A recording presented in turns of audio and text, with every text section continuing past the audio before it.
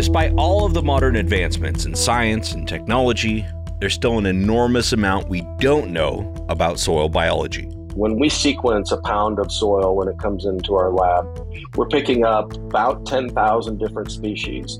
We're picking up greater than 500 billion microbes. 50% of what we sequence and what we pick up in those 10,000 species has not even been discovered yet. Pattern Ag is one of a handful of companies using DNA sequencing to shed light on important biological activity in the soil. VP of Sales Mike Tweedy says their focus is on identifying and managing pathogens in corn and soybeans. You could easily take this predictive analytics into high-value crops and charge a lot more money for it. But if you're going to fundamentally change agriculture, you've got to go into the two largest commodity crops. Their database and knowledge of relevant soil microbes can also help growers better understand the effectiveness of biological inputs. Biological products work great, but you have to understand the biology of the environment before you can put it on there. That's why we get inconsistent results of biological products, because they get placed in the wrong fields. But when you put them in the right fields, they work really well. Predictive analytics for soil biology with Pattern Ag's Mike Tweedy on today's Future of Agriculture podcast. Hello, fellow ag nerds. Thanks so much for joining me for today's episode of the Future of Agriculture podcast. My name is Tim Hamrich, and every week you and I get to sit down with the founders, farmers, innovators, and investors shaping the future of the ag industry. And before we dive in today, I definitely want to take a minute to recognize our quarterly presenting sponsor, which is the engine of Canada's agriculture industry, Calgary, Alberta. Located in the heart of Alberta's best growing land, Calgary has it all. With more than 22 facilities in Alberta playing a critical role in ag research and innovation, Calgary is a hub for precision agriculture and agricultural technology. The Calgary region has proximity to customers, abundant primary agricultural commodities, and a growing cluster of value-added processing capacity, or processing, I think they would say it up there. That's why multinational agribusiness leaders call Calgary home. In Calgary, they're leading the agribusiness revolution, and you are welcome to join. Visit calgaryagbusiness.com. That's calgaryagbusiness.com to learn more. Thank you so much to Calgary Economic Development for supporting the Future of Agriculture podcast. Okay, now to today's episode with Mike Tweedy, VP of Sales for Pattern Ag. Pattern Ag, as you heard in the intro, is a predictive analytics company that uses DNA sequencing of the soil to see the actual biology in farmers' fields that they claim has never been seen until now. They take the unknown, such as very specific pathogens that rob top-end yields, like soybean sudden death syndrome and corn rootworm, which we're going to talk a lot about today, as well as beneficial microbes to make them known. They're based in California, but focus exclusively on corn and soybeans, so Midwest-based agriculture primarily at this time. Mike is the vice president of sales and leads the Midwest commercial team. He's a sales guy, but he's also an ag guy with a long pedigree in the industry. He spent his early career with large agribusinesses like American Cyanamid, BASF, and Syngenta. He then pivoted his career in 2010 to focus on startups. And before Pattern Ag, he was the vice president of crop protection sales at Indigo. We're going to nerd out a little bit on soil and agronomy in this episode, but I think it also sheds some light on how much room there is for innovation in this area of soil biology.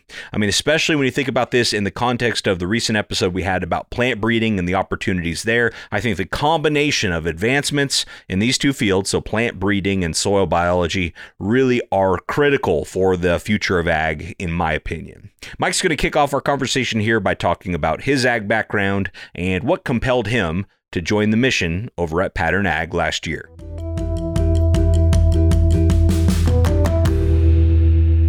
My history is in agriculture. I come from a family farm that was founded in around 1800. That's literally in my roots.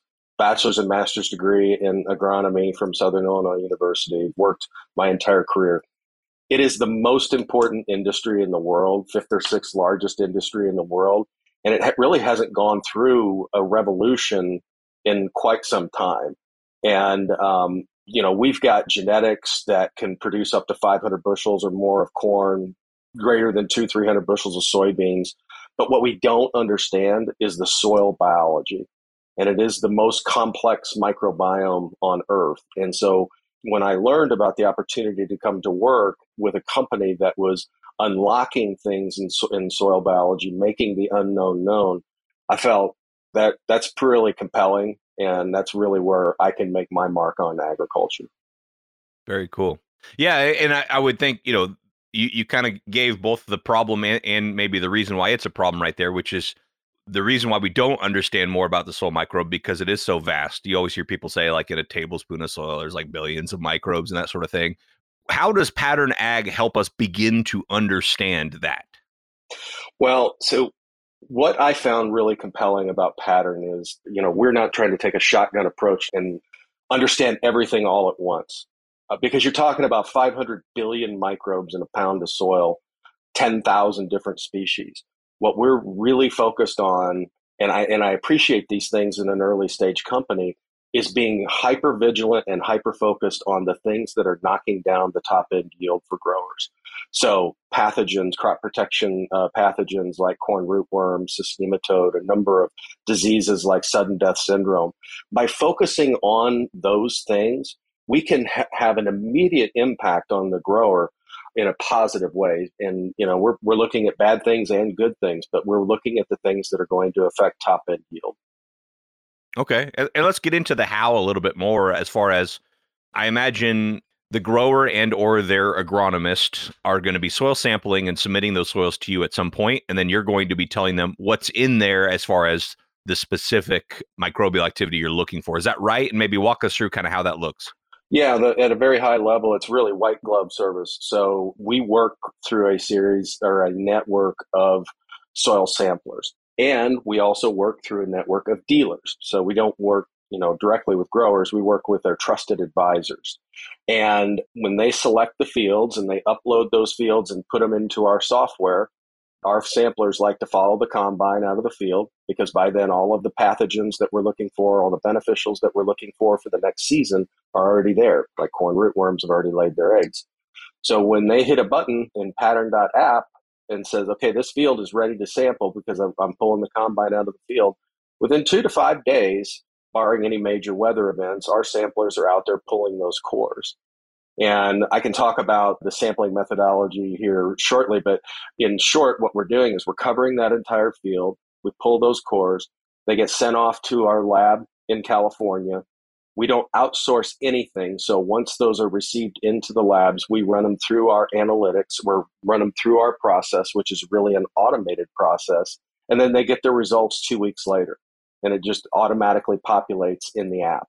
I mean, that's critical that we get those turned around, because it's going to be that information that's going to help them select the right variety, hybrid, trait, seed treatment, fungicide, whether I need an insecticide in furrow at planting. It's going to inform all of those kind of decisions for the next season. So if they have this information, let's say in some cases they can select a hybrid or a variety that will be, more resistant to whatever this problem is. Are they doing that basically? They're incorporating that into some sort of script, and they're planting maybe certain varieties within that spot and then other varieties to try to boost their yield in others? Is that typically what's happening? So we provide subfield views, but we make field level recommendations. The equipment really doesn't exist at scale to do variable planting, variable hybrid or trait planting across. There is some equipment that does do that today, and there are some of those growers that are using that equipment in that way. But for the most part, we make recommendations on a field level basis. Okay. Yeah, and that gets a little bit to my question, which is like, what can they do, right? Because I would imagine in most cases, they've never had that information at that time before. That's sort of your value proposition, right? You get a field level view at a time you've never had it before. And so are there enough proactive measures to where like this really makes a big difference? Yeah, there's an old saying that farmers have 40 years to guess right, because so much of what they do in terms of preparing and planning for the season is really using history and anecdotal information. I had corn rootworm in this field at one time, so I better plant it, above and below ground protection, but they never really had the kind of data with the specificity and sensitivity that we can provide to show them, yes, you do have it, and here's what we recommend that you do. Now, we don't recommend brand names, we recommend trait stacks, or we recommend, a variety that's going to be resistant to this particular disease. And then it's up to them and the trusted advisor to sit down and determine what is the right product that I need to put in this field from this brand. Here's one thing that surprises me about this is that you all can model out what thresholds make sense. Because, I know even with insect pests that have been around forever, that we've been sweeping for forever, there's still problems with thresholds. Like, well, we're not sure exactly where that threshold is yet. We need to do some more research. For you, this is a level of visibility they haven't had before. How do you come up with the model of saying, like, this presence is too much, this presence, you're probably okay, especially since anything can happen between that point in time and when they're going to have the problem? Yeah, so for corn rootworm, what we did is we tie egg count directly to expected root node injury. And the way that we did that is, through a number of different research trials, since the beginning of the company, we've planted naked hybrids with no protection, no insecticide. And then we went out prior to planting and tested those fields. So we did the soil analytics on it to determine egg count and so forth in given spots throughout the field. Then we went back and we had a research firm go in and do root node injury counts in those same exact spots. And so we can directly correlate that if there are 0 to 6 eggs, then that's moderate pressure. If there's greater than 6 eggs in that field, then that's heavy pressure. And then what we do is we provide in the report, if you do not protect your crop, this is the expected root node injury that you will see in that field. This is the gold standard. There is nothing more accurate than the way that we're doing that. We do the same thing with soybean cyst nematode. Now, with diseases, there are no scales like that. Like, we're literally the Lewis and Clark in this space, kind of making these ratings. And so what we do is we look at it on a subclimate basis across each of the states, and we look at the parts per million of inoculum, such as sudden death syndrome inoculum that's in the soil. And we look at what's the top 50th, 70th, and 90th percentile. And then that's how we set those ratings. Now, we are in the process of building the first data set that will give you expected yield outcome on sudden death syndrome. And we should have that out sometime next season. So that's never been done before. All right, so let's talk about that, because I think this is something where a lot of our ag tech listeners maybe run into this, which is if you are kind of unlocking what would cap top end yield, how do they know it was you? How do they know it was you rather than just it was a good year? Yeah, well, one of the things that we like to work with growers on is, hey, plant a check strip, prove it for yourself. What typically happens, though, is when we're providing back the results from, like, we're going to start soil sampling right now for the fall. And what growers will begin to see is things that happened in their field that they had no explanation for this past season. So growers know fields like the back of their hand. They're over them many times during the season. And especially at harvest, they know where the high spots are and the low spots. And, when they get our results back, they can say, oh, well, now I understand I had sudden death syndrome over on this part of the field, which is why the yields were 20% less than the rest of the field. Or, hey, I had corn rootworm, so it made sense that, I had some down corn, and I'm not going to go through that again because I don't like driving my combine at 2 miles an hour trying to pick up corn. So it begins to explain those things. So there's the first part of validation from a grower's perspective. And then the second part is the next season is when they plant the right seed, put the right seed treatment out there, we ask them, put a check strip in, validate it for yourself. And so those are some of the things that we do. Interesting. And I know you've got some examples of growers that you work with you could share. Just one quick clarification. The company's based in California. I know you're in Atlanta, but it sounds like it's kind of Midwest focused based on the problems you're solving with corn rootworm and soybean cyst nematode and those types. Is that right? Yeah, I mean, we made a determination in the inception of this company. You could easily take this diagnostic work, this predictive analytics, into high value crops and charge a lot more money for it. But if you're going to fundamentally change agriculture, you've got to go into the two largest commodity crops. Growers live on razor thin margins every single year. And if we can help them push that top end yield up, then a rising tide raises all ships. And so We are based out of Emeryville, California, which is in the Bay Area. I am based out of Atlanta, but I fly to the Midwest every week. And so we are a 100% right now soybean and corn focused company, primarily focused in the Midwest. Well, let's go through a hypothetical here, and you could tell me whether this is common or not. But I'm thinking that the type of grower that's going to want to be interested in this would be the type that has experienced these problems, right? They know what it's like, how much of a yield hit it can be to have soybean cyst nematode as an example, and so they're like looking for solutions. But at the same time, if they've had that problem on that field, aren't they going to look for the resistant hybrid anyway? Kind of where does that differentiation in terms of like using this service come into play? Yeah, and that's a good example on soybean cyst nematode, but the number of other diseases that we're picking up in there, they can actually have a synergistic effect when you have multiple stacks of diseases in there. And you can't see that, you can't pick that up, and you wouldn't be able to know that otherwise. Now, where I've seen like the aha moments and the surprises is like when corn went down. And we saw that a lot in Northwest Iowa last year, Southern Minnesota, Eastern Nebraska, where the pressures were just so high that it overwhelmed the above and below ground protection. And, it would have been a great case to have an in-furrow insecticide there. So, like one conversation that we had with a pretty large grower in South Dakota who ended up having a bunch of down corn, having to harvest through it. He said, I will never, ever, ever do that again. I'm testing all of my fields because I want to know what level of protection that I'm going to need. And then you've got growers on the other end of the spectrum who say, you know what, I don't want to have to pay for that protection if I don't need it. Corn rootworm is an interesting one because you would think with the amount of traits that are being sold that 60 to 70% of all corn out there would have corn rootworm in it. But what we find is across the Midwest, it's more like 30 to 40% have, economic level threshold, medium to high levels of corn rootworm in the field.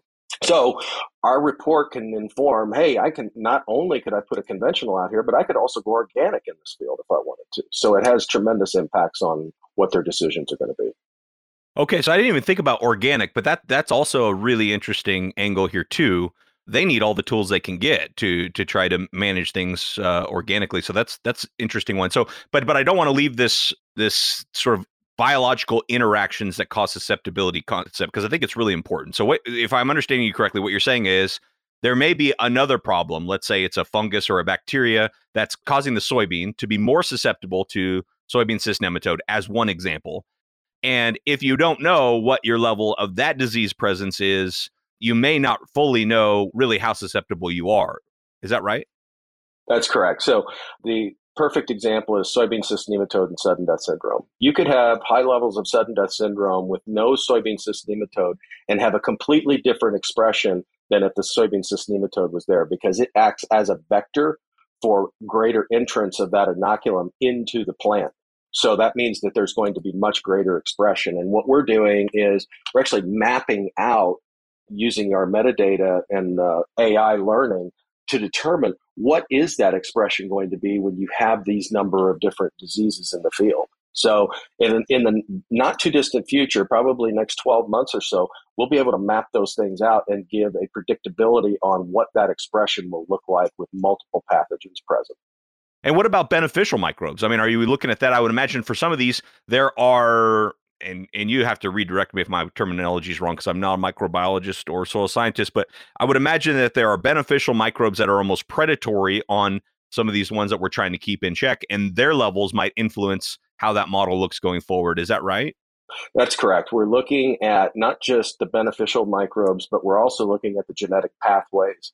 We would be able to tell you what your phosphorus solubilizing potential is in that field based on the genetic pathways that exist that break that rock phosphorus down. Now, what that does is that informs a biological product placement. Okay. Biological products work great, but you have to understand the biology of the environment that soil is before you can put it on there, because that's why we get inconsistent results of biological products, because they get placed in the wrong fields. But when you put them in the right fields, they work really well. It also is going to tell you things like, do I have good denitrification potential in this field? Am I going to need a nitrogen stabilizer or not? Am I going to need a soybean inoculum or not? So it's going to inform on decisions like that. Very interesting. You mentioned dealers earlier. Can you talk about kind of the go-to-market for Pattern Ag? Who are these ideal dealers, and what does that kind of look like for them? How does that part work? Yeah, what we have found are the best dealers are the ones that are really great trusted advisors. And those could be seed dealers in and of themselves, because this is a natural part of the seed selection process. We have a great network of agronomists that we work with because this will inform a deeper level of decision making on the farm. That we have some retail, that are jumping on board with this because it provides them a competitive edge because, again, it's a much deeper data set. But those are really three of our largest groups of individuals that are part of our dealer network today. And then, what they do is they take this information and they can sit down with the grower, have a much deeper discussion using a tool that is just so simple, yet driven by so much powerful information that they can just make quick decisions on each field by field by field. And then other than, choosing a different variety or different hybrid, what's another example of how they might use this data to improve their yield? So one example would be we can not only tell you whether you have corn rootworm, but we can tell you whether you have northern or western corn rootworm in that field. It's just going to tell you whether you have extended diapause, which could change your crop rotation strategies. It's going to tell you are the levels of bacteria that we're looking for that will tell you whether you have compaction in this field or not, or whether it had standing water in it, and if you need to do additional drainage. So, the number of decisions that can be impacted range from seed selection to varieties and hybrids, seed treatment, insecticide recommendations, fungicide recommendations, biological products and placement, crop rotation, scouting frequency, and tillage. So there's a number of different decisions that you can make just at a glance with the information that we're providing. That's interesting. This is sort of a tangent, but you mentioned fungicide there. I wonder about, the rise of fungicide use throughout the Midwest, what that does to the soil microbiology. I would imagine it kills off not just the funguses we're trying to get rid of, but a lot of the beneficial soil fungi as well. I mean, you guys seem like you'd be in a unique vantage point to kind of look at things like that. Is that on the radar at all? Well, currently we've got a lot of things on the roadmap right now. That's not particularly one of them that we're looking at, but we certainly have the capability. So to give you an example of what we're doing, when we sequence a pound of soil when it comes into our lab, we're picking up everything, the whole signal, everything that's in there. So about 10,000 different species. We're picking up greater than 500 billion microbes. And to give you a sense of how much we don't know about the soil, 50% of what we sequence and what we pick up in those 10,000 species has not even been discovered yet. That's how little we know about the soil. So to give you a sense of scale on our analysis versus, what growers would be doing today, your typical chemistry analysis using a Mehlich 3 or something like that has about 10 data points that you get back. We're doing 10 million reads on each sequencing event. We're reading that soil 10 million different times, which is interesting in and of itself, but not actionable. And then all of that information then goes through our bioinformatics platform. We have algorithms that look for those specific things and at the pressures that they're in, not just presence, but pressure. And then that's where all the magic happens. The machine that we've been building since 2018 is really that data platform and that AI learning. And then what I really love about what we do is we turn that information around into a really intuitive report. I mean, like stoplight, red, yellow, green. And red is bad, green is good. Yellow means you've got a problem that you need to pay attention to. Not only do we tell you that way, but we give you a scale that shows you how bad it is. And then we provide really intuitive recommendations that a dealer can go in and customize themselves. And then we tell you why it's a problem. We tell you what percentage of your field is a problem. We can give you a field comparison of each one of those pathogens. So really it's, anywhere from 2 to 3 clicks and you're going to know everything about your field that you never knew before. And you kind of mentioned the roadmap and a lot of things on the roadmap. Can you walk us through maybe kind of what's next? What are the things you're getting asked for today that it's not quite there yet for whatever reason, or where does this go next? Without disclosing too much, I would say that we're looking at above ground pathogens, both in corn and soybeans. For next year, we're beta testing some of that this year. It's not a trivial process to bring in a new crop or a new pathogen. It takes, about 6 months to validate your work and make sure that what you're seeing, the signal that you're picking up is exactly what it is. So that's on the roadmap. Additional crops down the road, that align really well with corn and soybeans make a lot of sense to us. So we're looking at 2 or 3 different crops, that we could go into that would have a tremendous impact on those commodity crops as well. Okay. And this is a little bit of a futuristic question, but do you think we'll ever see a technology that can do what you all are doing in your lab in the field, as far as, something that's mounted on a piece of equipment to basically create a really granular soil biology map ever in the future? That's really the ultimate destination, right? Is move everything from the lab out to the field. We'll get there, but we're probably 8 to 10 years away from that kind of technology. But that is the ultimate destination. What's great about that, though, is right now we have the largest soil metagenomics database in the world. Our database is second only to the Oceans Project, and we're going to surpass that pretty soon. So we'll have the largest metagenomics database. So by the time we get to the point where we're out sampling in the field, our machine learning will be like a flywheel effect that's just almost out of control. So the more data that we get, the faster our machine works. And so by the time we get out to the field, and I can't even imagine what the product's going to look like by then. Well, it probably goes without saying, but I'm going to let you say it just to be clear here. When you talk about all this data collecting, you're certainly not collecting data on an individual farmer and then, monetizing that somehow in the back end, I would imagine.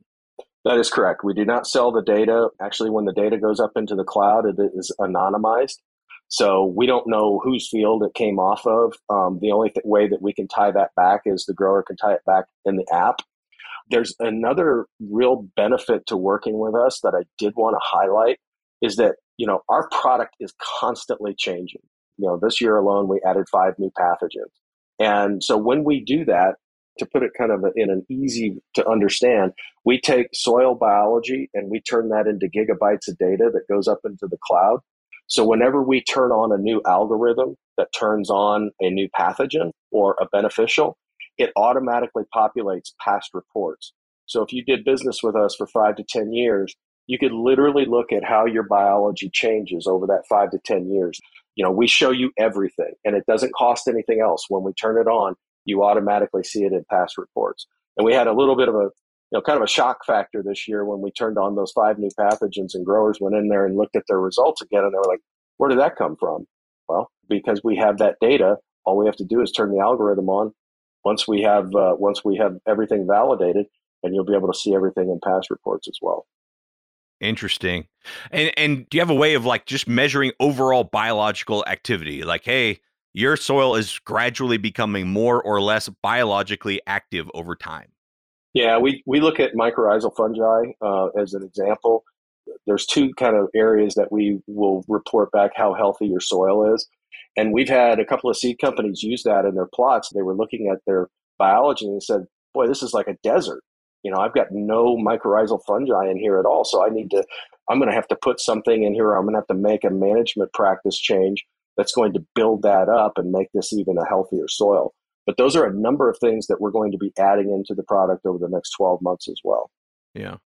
It would seem to me that all that data would be a whole lot more useful if you could reliably complete the feedback loop. So you could say, here's what we found, here's what the farmer did, here's what the yield outcome was, and kind of complete that. Do you have a systematic way of doing that? Or is it, well, hey, the customer keeps coming back year after year, so obviously they're seeing something that works? It's a fantastic question. Yes, we've got API connections right now with 2 of the major companies that make up about 70% of the market share for management data. We will have all API connections in place by the end of this quarter. And so we'll be able to stack what we told them was in the field with what they did and what was the outcome of that. So, when you think about a crop, it's like a story, right? And right now, all you can see is chapter 1 and the last chapter. Chapter 1 being planting, and the last chapter was harvest.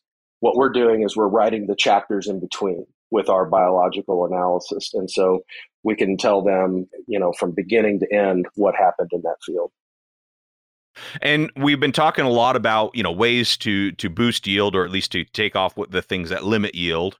Are there any examples of actually being able to, for example, forego a fungicide application they might have made because they don't see the presence of whatever it is they're worried about, or some way to lower inputs because they know more about what's happening down there? So I can give an example of both sides of the coin. One would be most likely on corn rootworm, where they look at this field and they're like, they can't believe that it's 10 years continuous corn and there's no corn rootworm in this field. Well, there's no corn rootworm. So then they can plant a conventional hybrid. They don't have to pay for that extra, protection that's because there's nothing in that field. But what most commonly happens is on sudden death syndrome, it is far undertreated for what we're picking up. If you look at the levels of moderate to high sudden death syndrome across the Midwest, it's about 60 to 65% of all fields that we're measuring on hundreds of thousands of acres thus far have moderate to high levels of sudden death syndrome. Only about 25% of the fields that are being planted are being treated for sudden death syndrome. And the reason why that is because you can't see it. If you've got it at moderate to even lower to high levels, you can't actually see that happening. What you pick up, though, anecdotally is, hey, this part of the field, it turned a week earlier, and you don't know why it turned a week earlier than the rest of the field. But then we can tell you those things. That in and of itself is probably knocking 5 to 10 bushels off, and you didn't even know it. So that's kind of two sides of the coin where you can both save money or, on what you're purchasing, and then the other side where you can really push some top end yield. So if you're pushing 5 to 10 bushels, it more than pays for itself, 50-fold. All right. Well, thank you to Mike Tweedy for joining us on the show. You can learn more about what they're doing over at pattern.ag. Also, longtime listeners will remember episode 170, clear back then, with Trace Genomics founder Dr. Purnima Paramaswaran, who was doing similar work as well over at Trace Genomics. Another good one to listen to if you're interested in this topic and you haven't yet. I'll make sure I include that link in the show notes as well. Well, special thank you to each and every one of you who continue to share these episodes on your social media. It's the single best thing you can do to help support this work. Or if you're a social media recluse like I'm quickly becoming, you can also text episodes to friends that you think they might enjoy. Every little bit helps, and I certainly appreciate it. Thanks so much for your time and your attention. I don't take it lightly. I'll be back next week with another story of ag innovation.